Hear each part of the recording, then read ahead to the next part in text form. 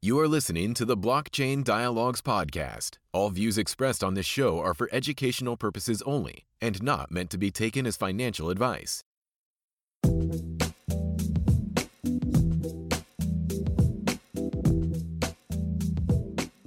Hello and welcome to another episode of the Blockchain Dialogues podcast with your hosts Krishna and Nikhil.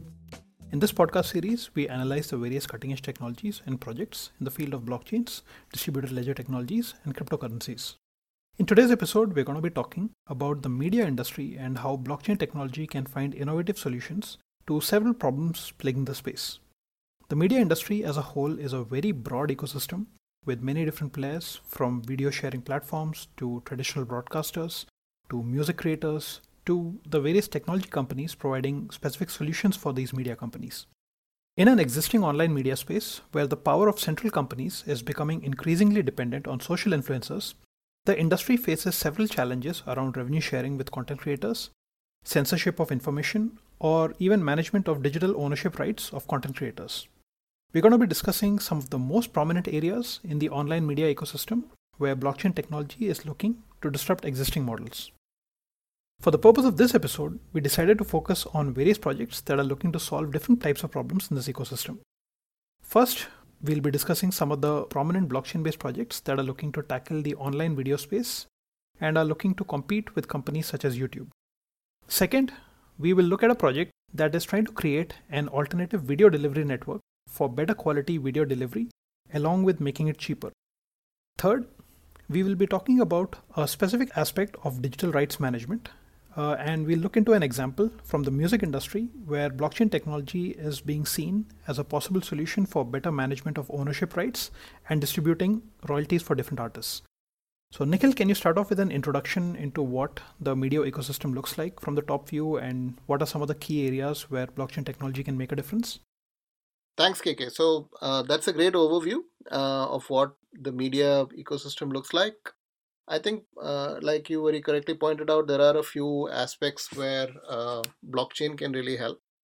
If you look at blockchains in general, they're generally useful for establishing provenance of things, and this is where I think, in at least in terms of the media industry, there is a major gap in the sense that it is very hard to kind of establish creative ownership of media today, right? So especially in the music industry, when you have so many artists collaborating, so many production collaborating, the singer, the songwriter, so many people actually getting together to create a successful work of art.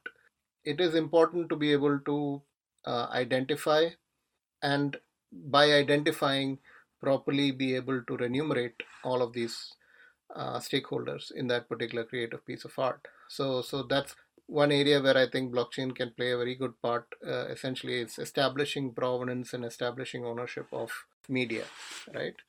Another area that's starting to become more and more prominent, especially with all the recent controversies around YouTube's AI algorithm, or tightening its censorship rules, is the idea that, okay, the decentralization of the content platform, right? So here basically, blockchains are really good at disseminating and keeping information in such a way that there is no central control, or there's no way to attack and block any particular piece of content.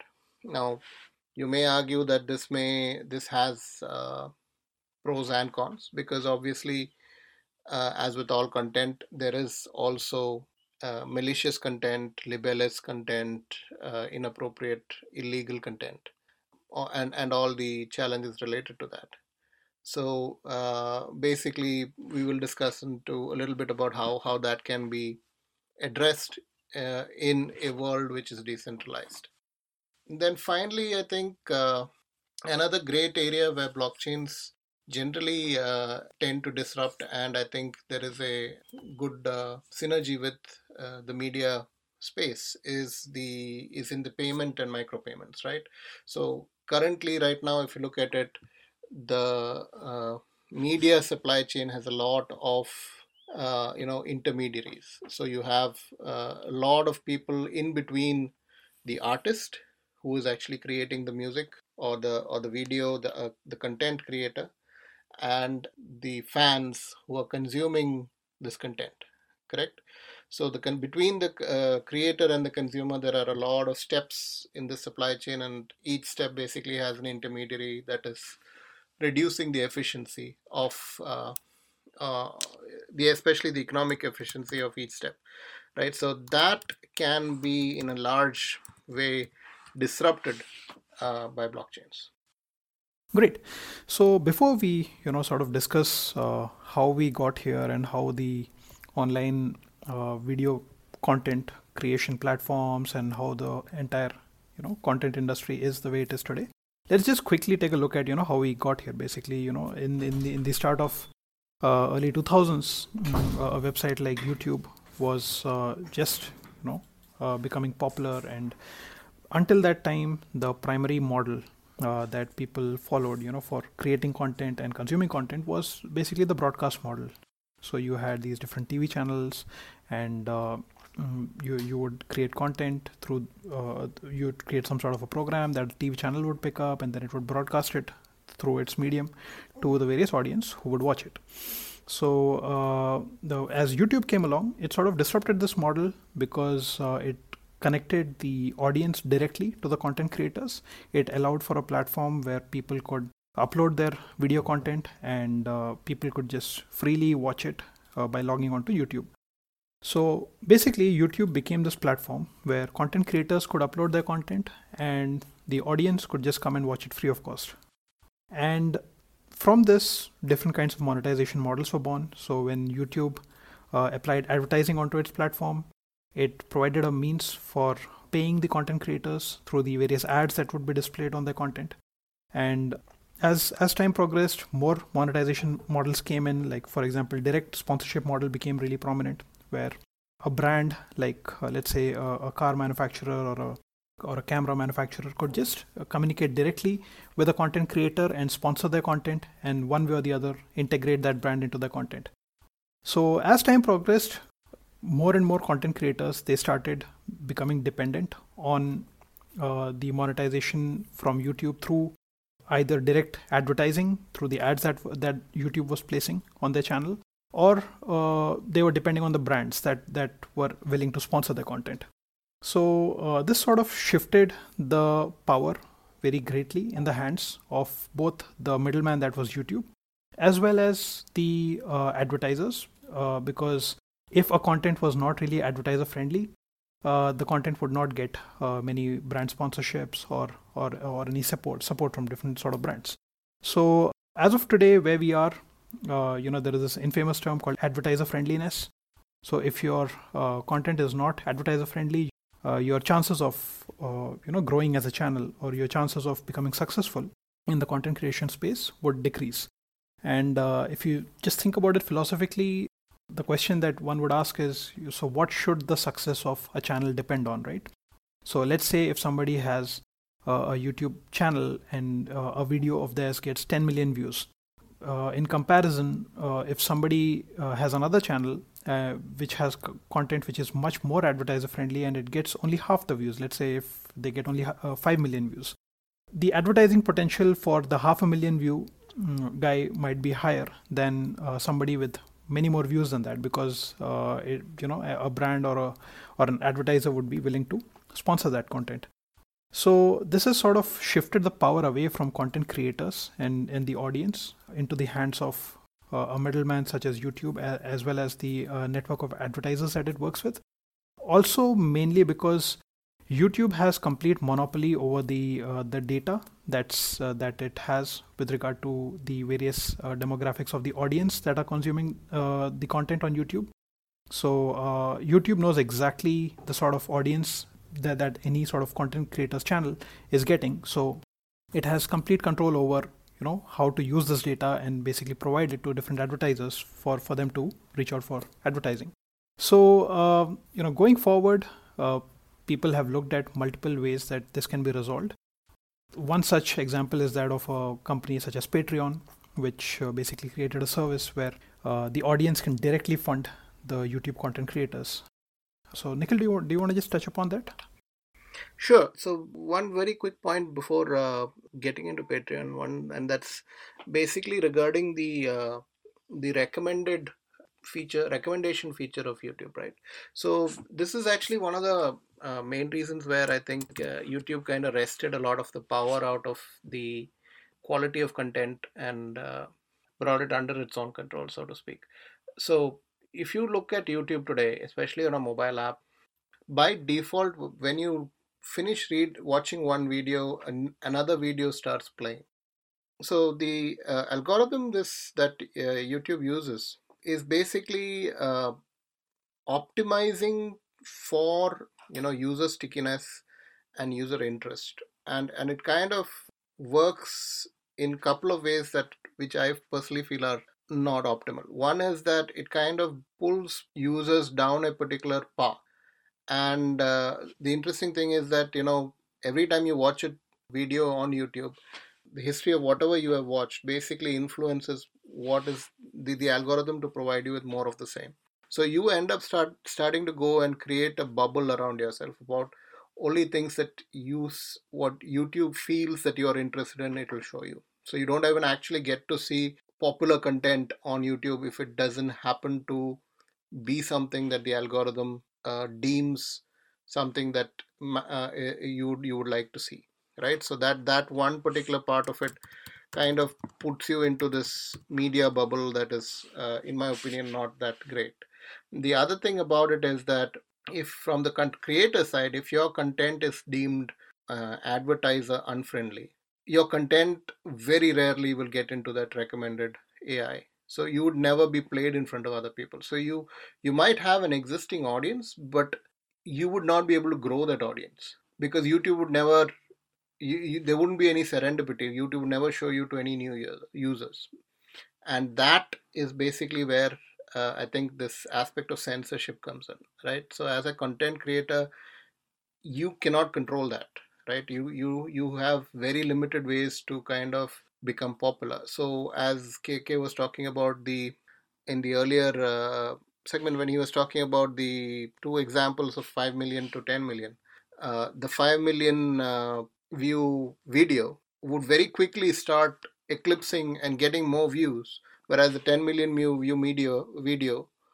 would probably not grow as quickly.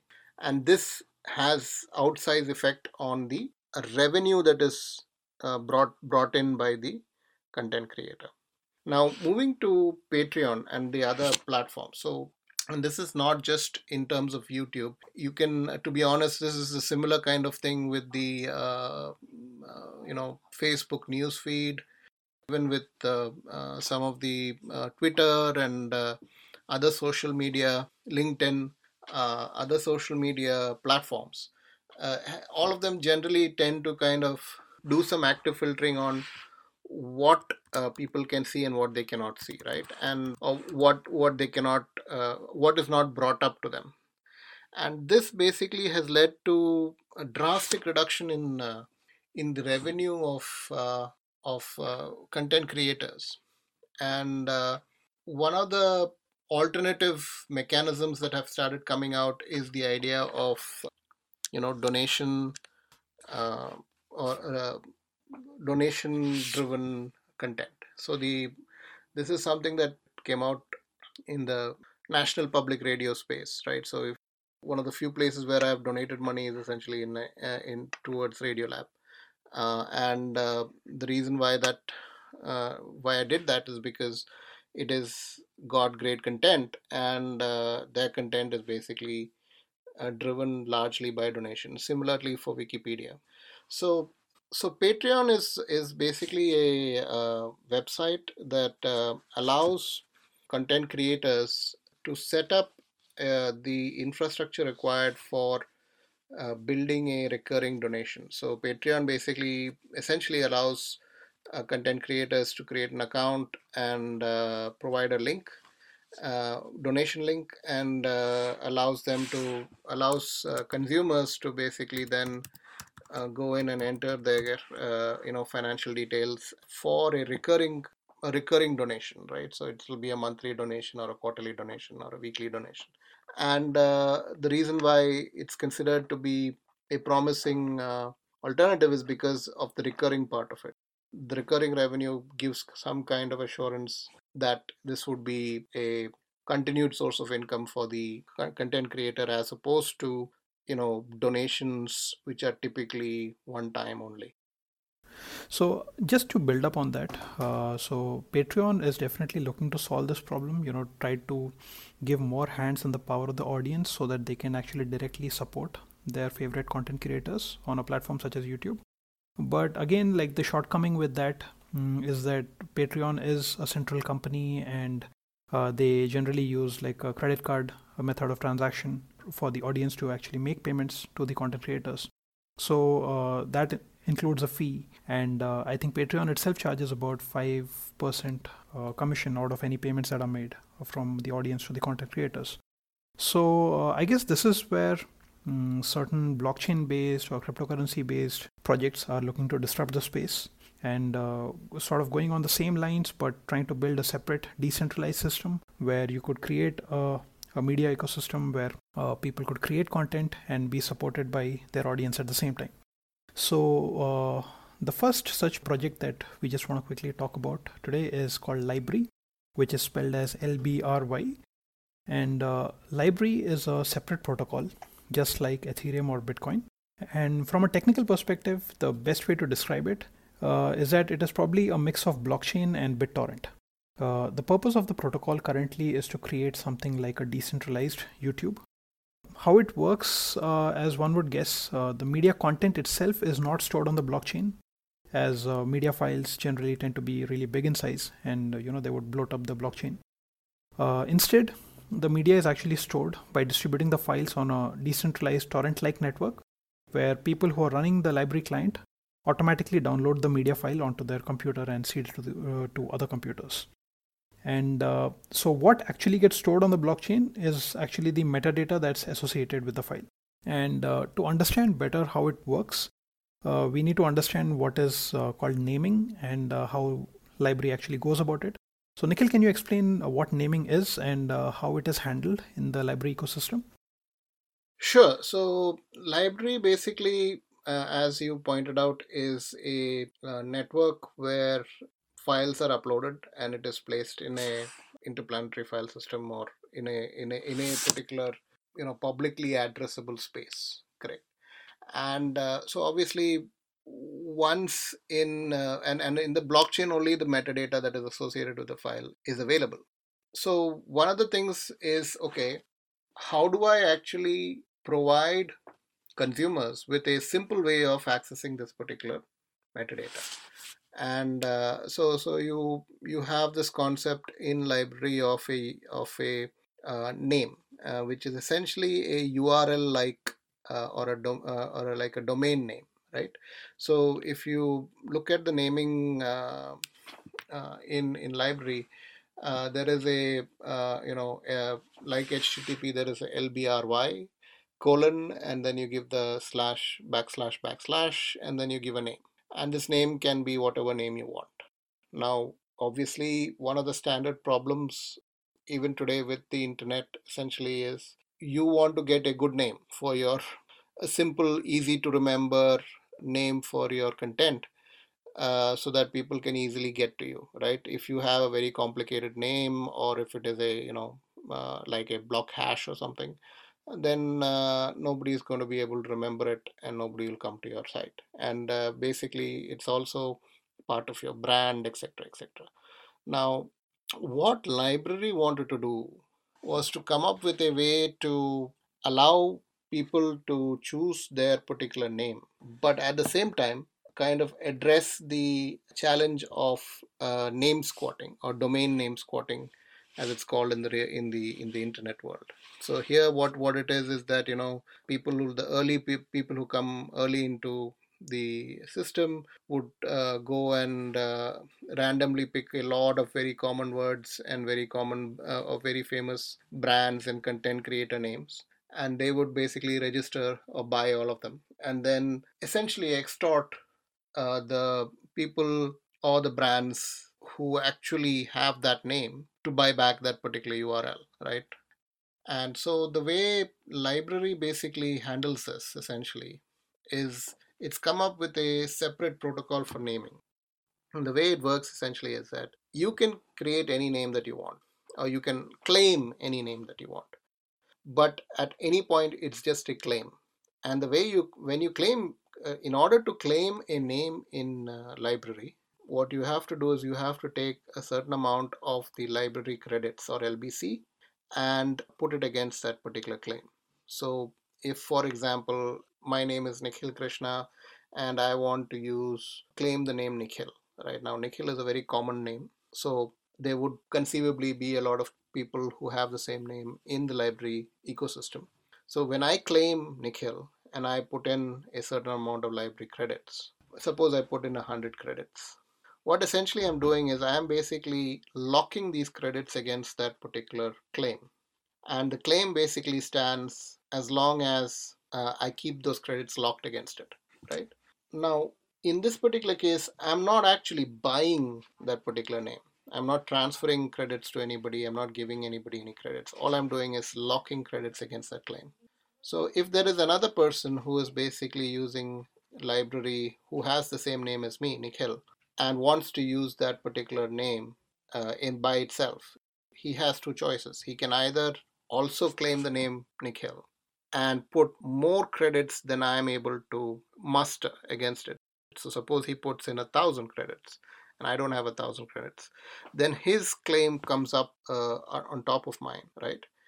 And whenever you are searching for the name Nikhil, his claim would be above mine in the results that come back. So you would still have two URLs with Nikhil in it, but the simple name Nikhil would actually redirect to him, versus against my name it would be Nikhil followed by my claim ID, right? So it wouldn't be the simple name. It will be the simple name that I have claimed against along with my claim ID to identify me from the other Nikhil who spent more money or who's locked more credits against it. So interestingly, what the library algorithm does, it creates this tree structure. It's actually a trie structure, which keeps a track of all the claims against a particular name and kind of orders it by the amount of tokens that have been locked against it. Now, it is possible for other people to lock credits against my claim. So suppose I am, for example, Nikhil, and I am a very popular personality in library. Maybe this podcast blows up on library, who knows? And I can have my fans basically lock some credits from their accounts against this particular name, or I can have Krishna and other people in my company lock credits against this name to kind of boost the standing of this name in the tree. And the interesting thing is that at no point is any money being actually exchanged. So it's not possible for me to basically sit on Nikhil and say, hey, if you pay me a certain amount of money, you can own this, or I can transfer this to you. It's basically, I still own it. And the library credit still belongs to my account and I still own the credit. It's just that I have locked it against this. Now, it's possible that, I decide that, it's not worth putting more than 100 credits, and if somebody else has got more higher worth, I might say, okay, fine, I'll choose another name. So it's very easy for me to then just unlock the credits and stop backing my claim, in which case that claim gets null and void. Great. So as you explained, the usage of the library credits for achieving this. So library credits is the same currency that is actually used within the ecosystem to actually make payments as well.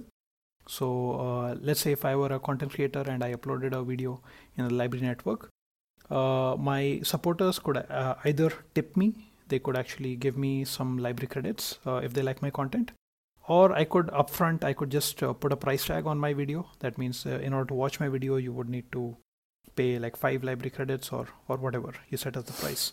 So that's another aspect of how this decentralized system where you could actually support direct payments from the audience to the content creator And since this whole thing is a cryptocurrency-based network, the actual cost of these transactions is a lot cheaper versus any credit card-based transactions, on the existing centralized platforms such as Patreon.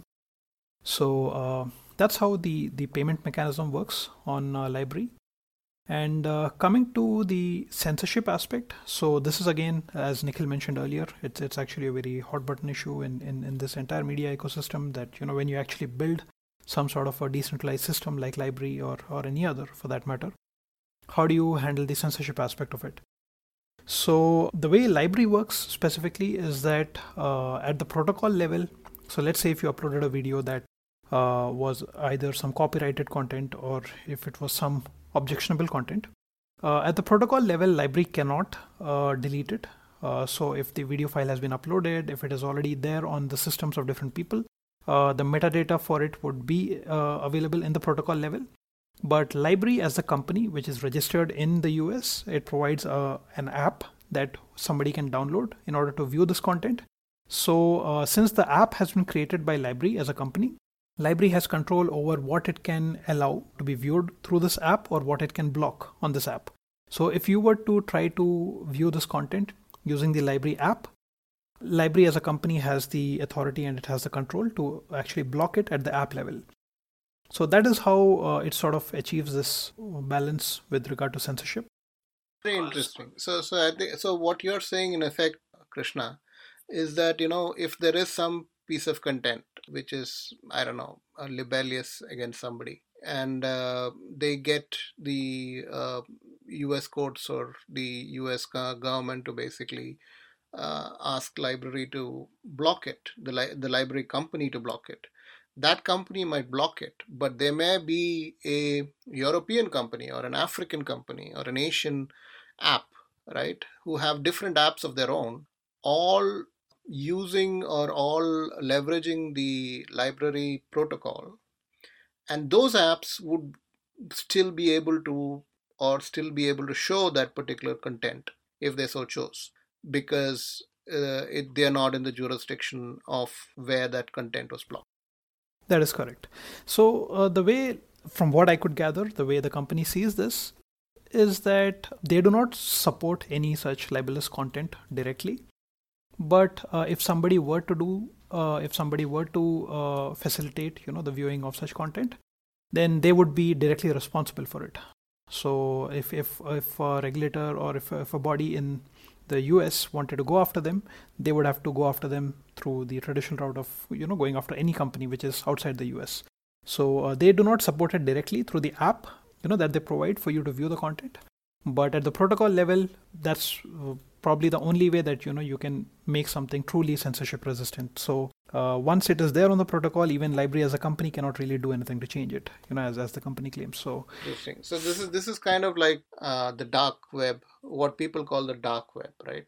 So as a protocol, HTTP and HTTPS cannot be blocked. If you have your own server and if you're publishing your content on your server and from your house through an IP address, there's very little blocking that can happen, and people can still consume it. But the trick is basically, what people do is that they go to Google and say, okay, this content is objectionable, please do not display that in your search results, which in effect is as good as blocking the company, because everybody uses Google to find or go to a particular website.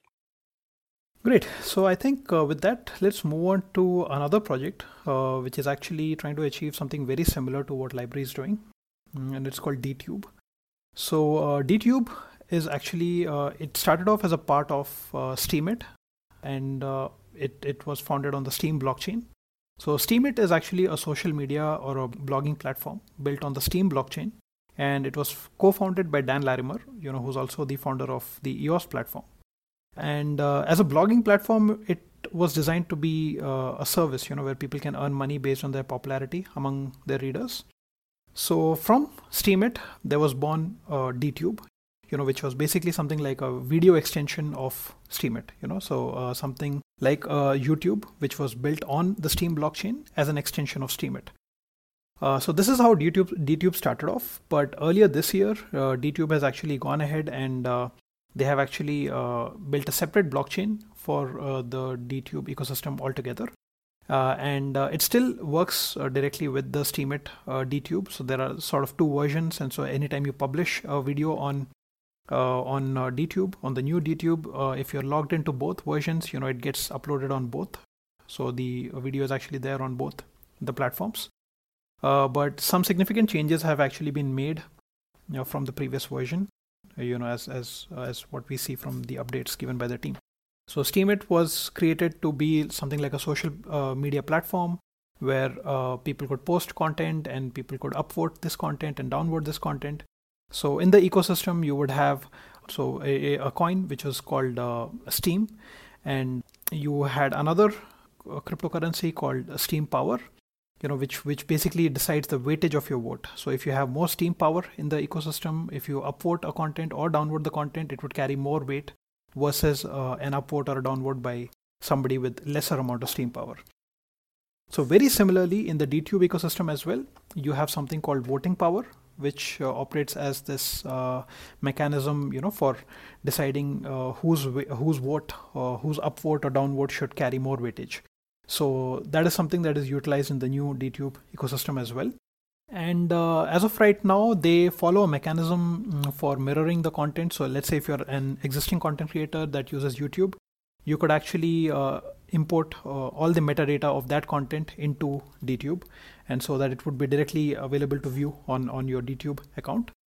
But the difference is that unlike LBRY, so as we were mentioning about the LBRY project earlier, in LBRY you have a sync feature which actually backs up the content from your YouTube profile. So if you try to sync your content directly from YouTube, it actually copies that content and backs it up so that tomorrow even if YouTube deleted it from their servers, it would still be available to you on your LBRY network.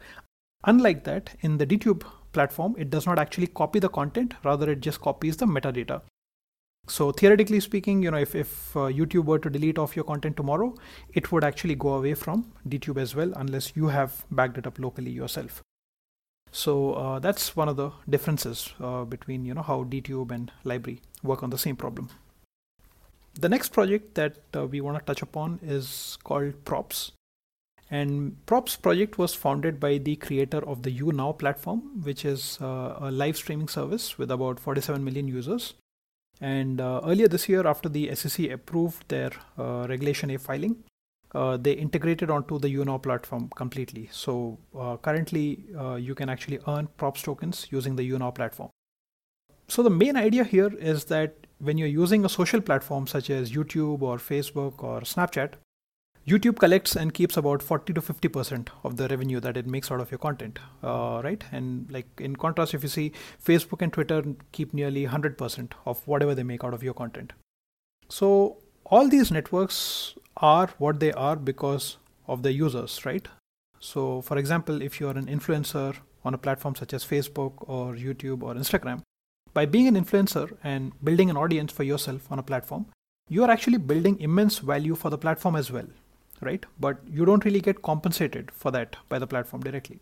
So the idea behind Props is that if you are an influencer on any social platform, you should be able to earn and acquire a stake in the success of the ecosystem proportionally to your influence. So Props token has a simple API that other platforms can use to integrate Props onto their platform. And users can basically earn Props tokens based on their level of influence or their level of engagement on that platform. So the system basically is designed to be integrated with various video and content platforms. But from what I could gather from the website, I think it can be used in any other ecosystems as well, where there is any sort of incentive for loyalty that can be created in the ecosystem. So that's Props project. And the next one that we want to quickly discuss is called Theta Token. And the tagline for the project is actually next generation video delivery powered by you. So as their tagline suggests, they aim to be a decentralized video delivery network. So this is pretty different from what the projects that we just discussed. This is actually dealing with the distribution of content itself, making the streaming of it more efficient, and at the same time probably making it cheaper for various content platforms such as YouTube, to actually distribute their content throughout the globe. So Theta Token actually has a pretty impressive team. They are led by Mitch Liu and Joey Long, who were co-founders of Sliver TV, which is an online streaming platform. And Sliver is also one of their current first partners as of today, apart from Samsung VR, Pandora TV, and some others. So the aim here is to provide high quality video streaming in a decentralized manner, which can reduce the buffering and lag, and at the same time to provide it cheaper than what centralized CDN services are providing today. So just to explain, CDN actually stands for Content Delivery Network. Nikhil, do you want to quickly touch upon what a CDN is and what it does?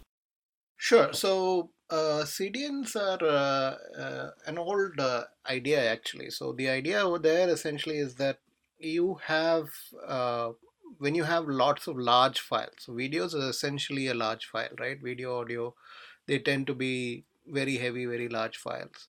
When you look at how the internet is created, it's essentially like somebody pointed out, a series of tubes. But essentially what it means is essentially that the larger the file, the more and the further away the file is from your machine. So if you're on a laptop in the UK, say, and your file is located in a server somewhere in Hong Kong, the time taken to and the bandwidth consumed by streaming that particular file down is a main challenge in terms of content delivery, right?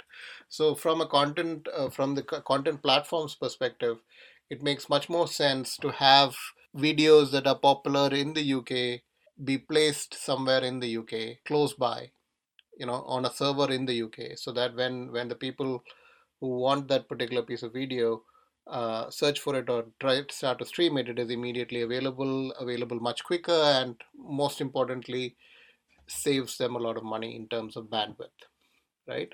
So a CDN essentially is a fancy name for doing that, right?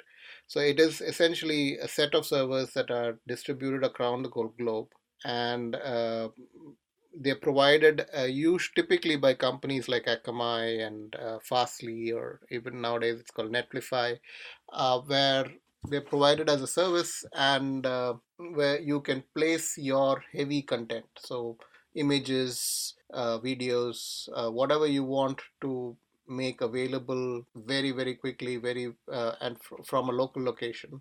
You put it on the local CDN, and whenever the consumer basically hits that particular URL or tries to load that particular page or particular video, it would be redirected to this local location and pulled down from there. Great. So with the Theta network, the company is actually looking to make a decentralized CDN, which is intended to be both faster than the centralized CDNs, as you just explained, as well as cheaper than them. And how they're looking to achieve this is by utilizing both bandwidth as well as storage from the participants of the Theta network in a decentralized manner. To explain how the Theta network actually works, let's just quickly define what some of the most important aspects are.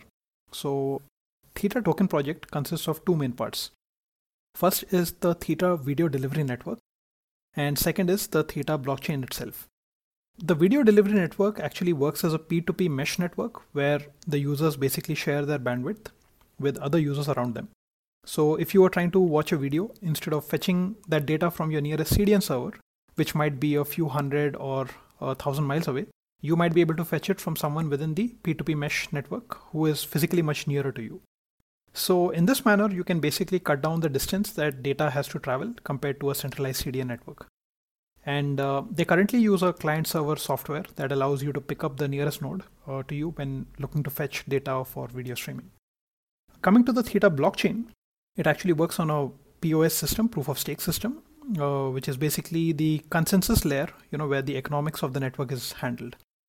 The Theta blockchain is primarily used to handle payments and rewards within the network to participants for providing their bandwidth and storage. So to look at the consensus mechanism, the network follows a mechanism very similar to the delegated proof of stake system. So here you have two levels of nodes. The top level consists of 20 validator nodes who are responsible for finally validating and adding the blocks.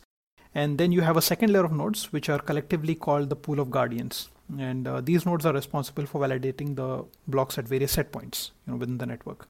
And to look into the economics of how the network works, so they have two cryptocurrencies. One is the Theta token. The Theta token is used for staking purposes by the nodes in the network. And then you have something called Theta Fuel. The Theta Fuel is actually used as a utility token to pay for bandwidth and storage. So to look into where the company actually currently stands and how the network is growing, just to look into the history of it a little bit. In their starting days, the company had raised about $20 million in private sale. And this was back in 2017, if I'm not mistaken. And then earlier this year, in March 2019, they launched their mainnet. And then soon after that, they announced their funding by Samsung Next and a company called Blockchain, which is a wallet provider. And through this funding, the company claims to be funded well till the end of 2021 and actually even beyond that. So the funding with Samsung and some others in the industry points to the fact that Theta will be incorporated into various set-top boxes and smart TVs very soon. So platforms like Samsung VR, Pandora TV, CJ Hello, and some others have already begun integrating Theta for their video delivery network.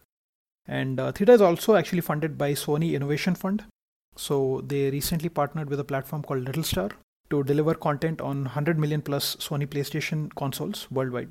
Little Star is actually an existing media platform that plays standard and VR content from Disney, Sony, Fox, NBC Universal, and some of the other major broadcasters on various platforms through iOS and Android devices. This past October, they also actually demoed the integration of Theta into Samsung Smart TVs at the Samsung Developer Conference. So since smart TVs today are becoming more and more powerful from a computing standpoint, they are effectively small computers, right? That can be used within the Theta mesh network as nodes for serving content. So say if you had a Samsung Smart TV on the Theta network, you can earn Theta tokens for providing bandwidth and storage for serving the content on this network, and which might actually turn out to be faster for apps to access through this network versus your Smart TV actually fetching that data through a centralized CDN server. So that's where the company is sort of currently progressing. So the next thing that we want to talk about is a completely different use case, which is actually the management of ownership rights in the digital media ecosystem, especially having to do with the distribution of royalties. The first project that we're going to talk about is what is known as Open Music Initiative. Open Music Initiative was started at the Berklee College of Music to change the way music licensing information is currently handled. And also the way royalties are currently being distributed and how the various entities in the music industry work with each other, to exchange information about handling of royalties. So the music ecosystem actually has many problems. If you look at the industry from the top view, there are many different players in the value chain. This includes artists, composers, the publisher, record companies, distributors, and various licensing bodies. So one of the main problems currently has to do with the way metadata associated with various music files is generated and is handled in the industry.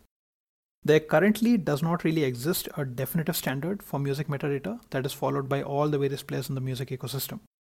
And so as music actually moves down the value chain from entity to entity, various kinds of metadata gets stripped away from, moving from database to database. So for example, the metadata that's captured in the record label's database may be different from the metadata that's actually captured on digital streaming platforms such as Spotify or Pandora.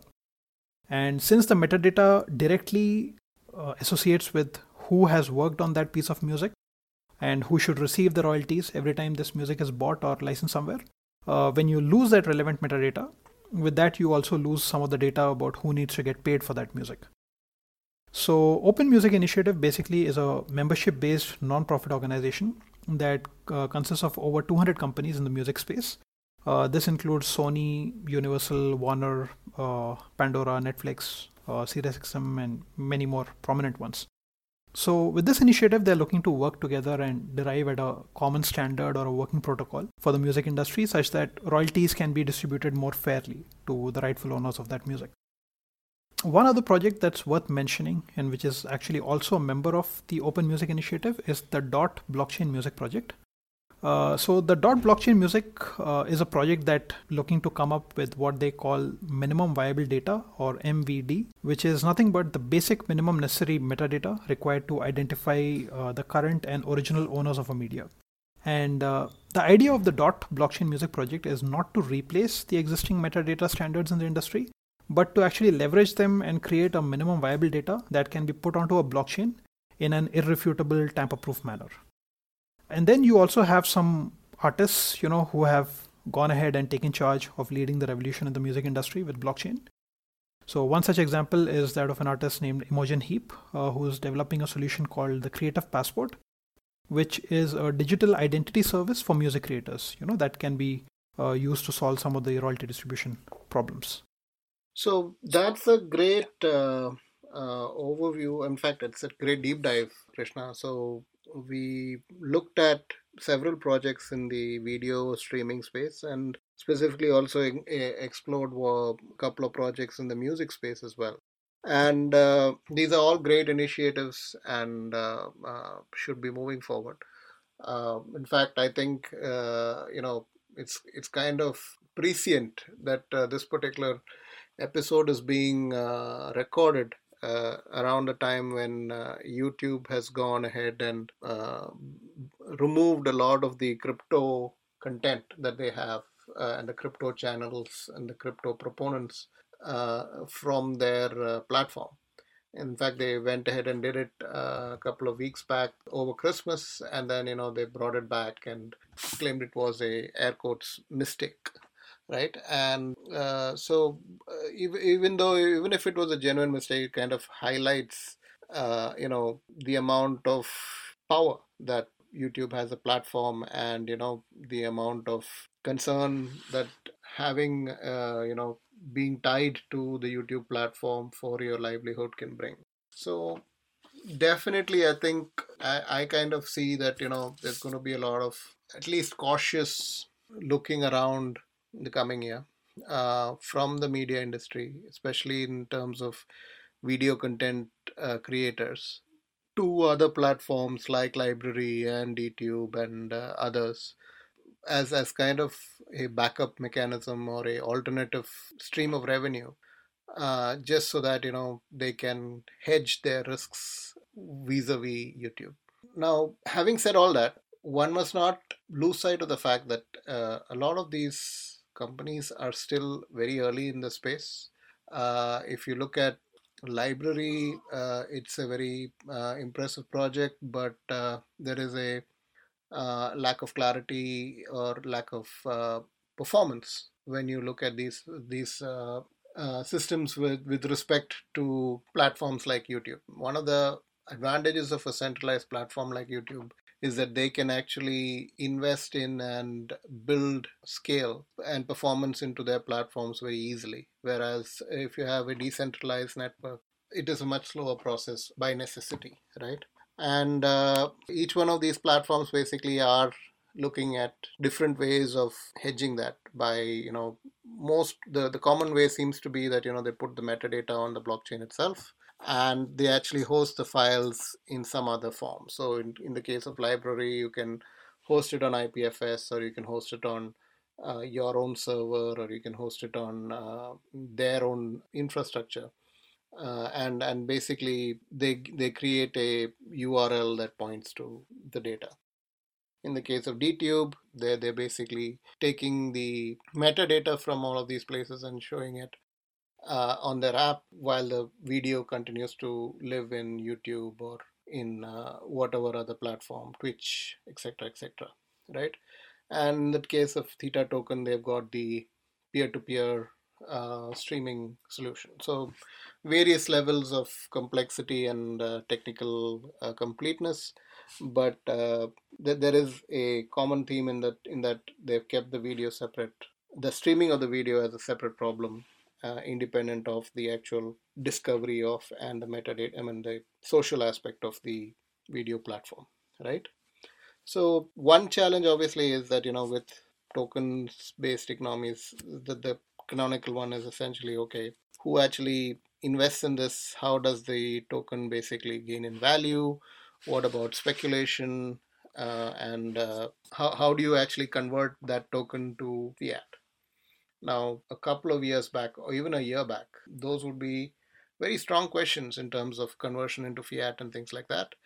But now, slowly, I think, at least with respect to the larger coins, crypto coins like Bitcoin and Ethereum, there seems to be a lot of more acceptance in the mainstream, and slowly bridges are being built, rails are being built to bring about convertibility between at least the major cryptocurrencies versus fiat. And the good news over there essentially is that, okay, if those kind of bridges and rails are built, then all the other altcoins can be converted directly into Bitcoin or Ethereum without much problem, since all of them are digital. And then basically the fiat currency conversion step becomes the only step that you have to worry about.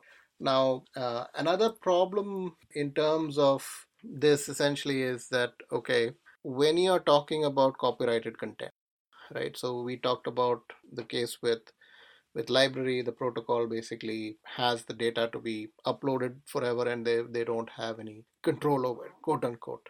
The challenge essentially is that it's pretty much a similar challenge with everybody, is that, okay, who actually owns that risk? Because that is absolutely a risk, right? So if you take the Theta token example, if you are giving up, or if you are providing some part of your bandwidth and your file storage in your computer, right? What guarantee do you have that you are not holding on to objectionable content, right? And it might even turn into, like what happened with Napster back in the day, where innocent, the end consumer essentially becomes the smallest low hanging fruit to go after in terms of a legal case, right? So that's another risk. So you might have a case where you might be holding a fragment of an objectionable file and then have to pay a fine, or even go to court basically based on that. Admittedly far-fetched idea, but not impossible, right? So it's definitely a risk. Now, another one that is kind of a short-term risk essentially is the whole user experience of this, right?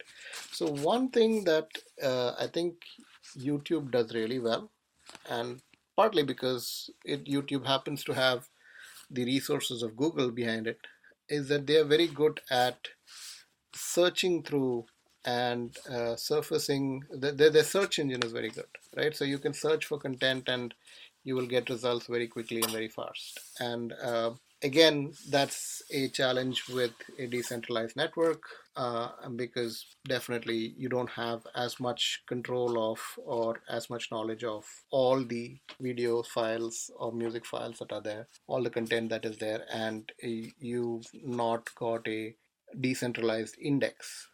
Now, again, those are questions that can be handled. In fact, if you look at it, one of the big advantages, at least I see, in terms of this entire supply chain, if you want to look at it that way, the music supply chain or the media supply chain, is that just like the financial supply chain, the media supply chain is at this point in time digital from end to end, right? So you have your content being created digitally and it being consumed digitally.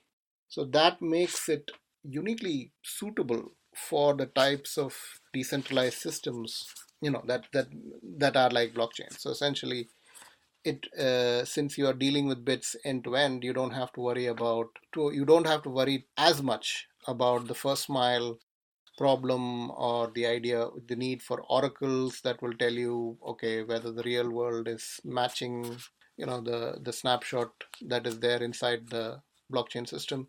Since all of it is digital from end to end, you could conceive of a particular system that basically, just like the Open Music Initiative, at the point of creation, identify and stamp the digital content in such a way to uniquely identify it, and then use that particular piece of identification to track the provenance of it, who is owning it, who needs to be paid, etc., etc.